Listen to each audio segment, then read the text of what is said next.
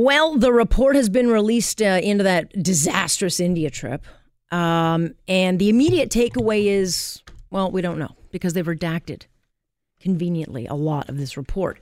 But we do learn that it was, in fact, the Prime Minister's office that put Jaspal Atwal and 423 other names on a list of last-minute invitations to Trudeau events in both Mumbai and then again 2 days later in Delhi. We learned that the RCMP knew of his criminal record at least 1 week before the event, but that the guy who had that info went on vacation before sending it to anybody.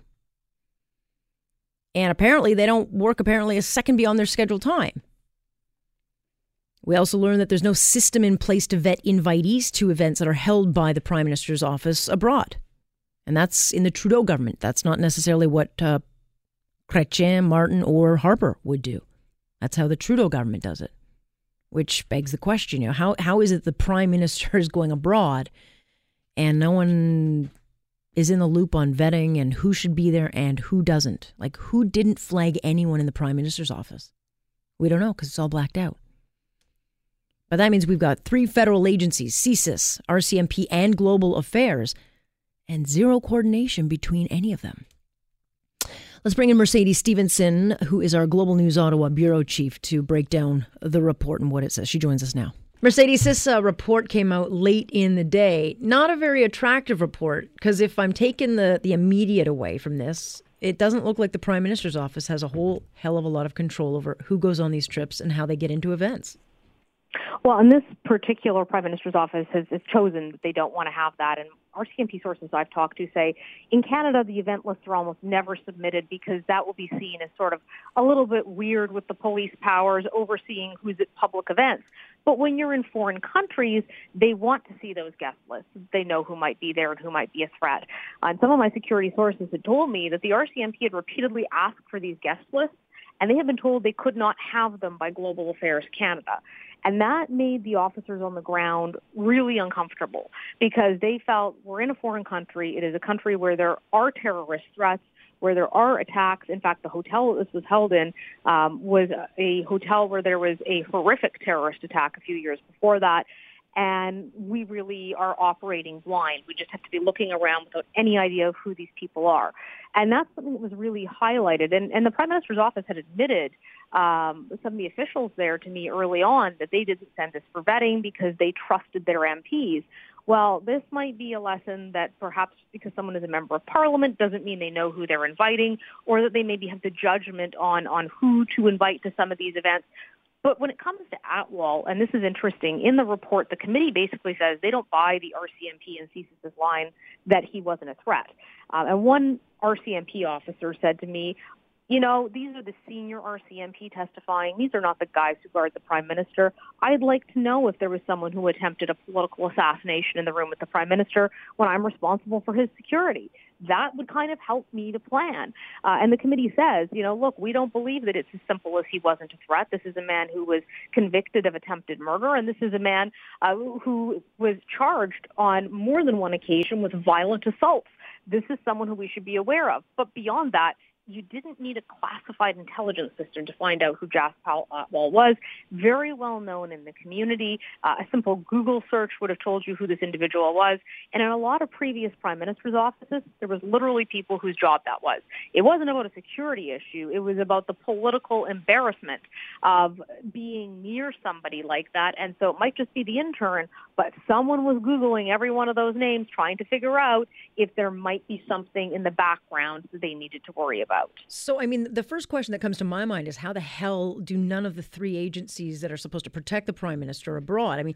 It doesn't sound like there was any communication between any 3, so almost like they're being thrown under the bus. But now what I'm hearing from you is, well, they didn't want it. And so...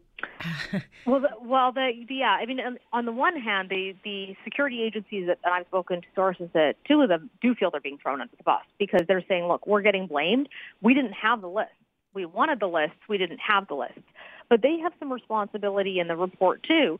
It turns out that INSET, which is the Integrated National Security Team, they're responsible for all the terrorism and national security files.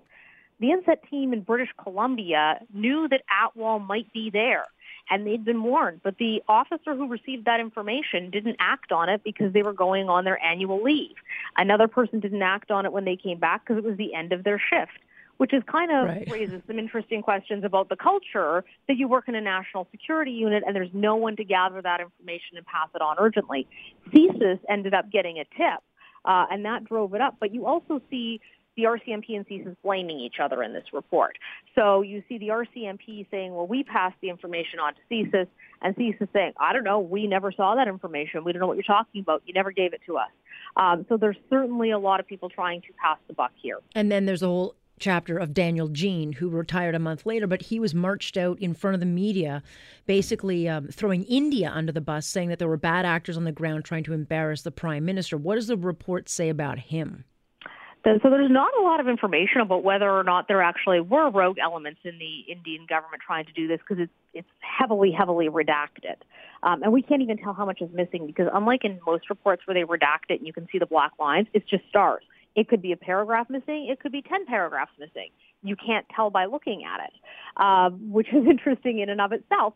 But it says that on Daniel Jean that he took it upon himself to go out, and it implies he may not have understood the full consequences of his actions, which seems odd, because if you're the national security advisor, that's what you get paid to know, is the full consequences of the actions.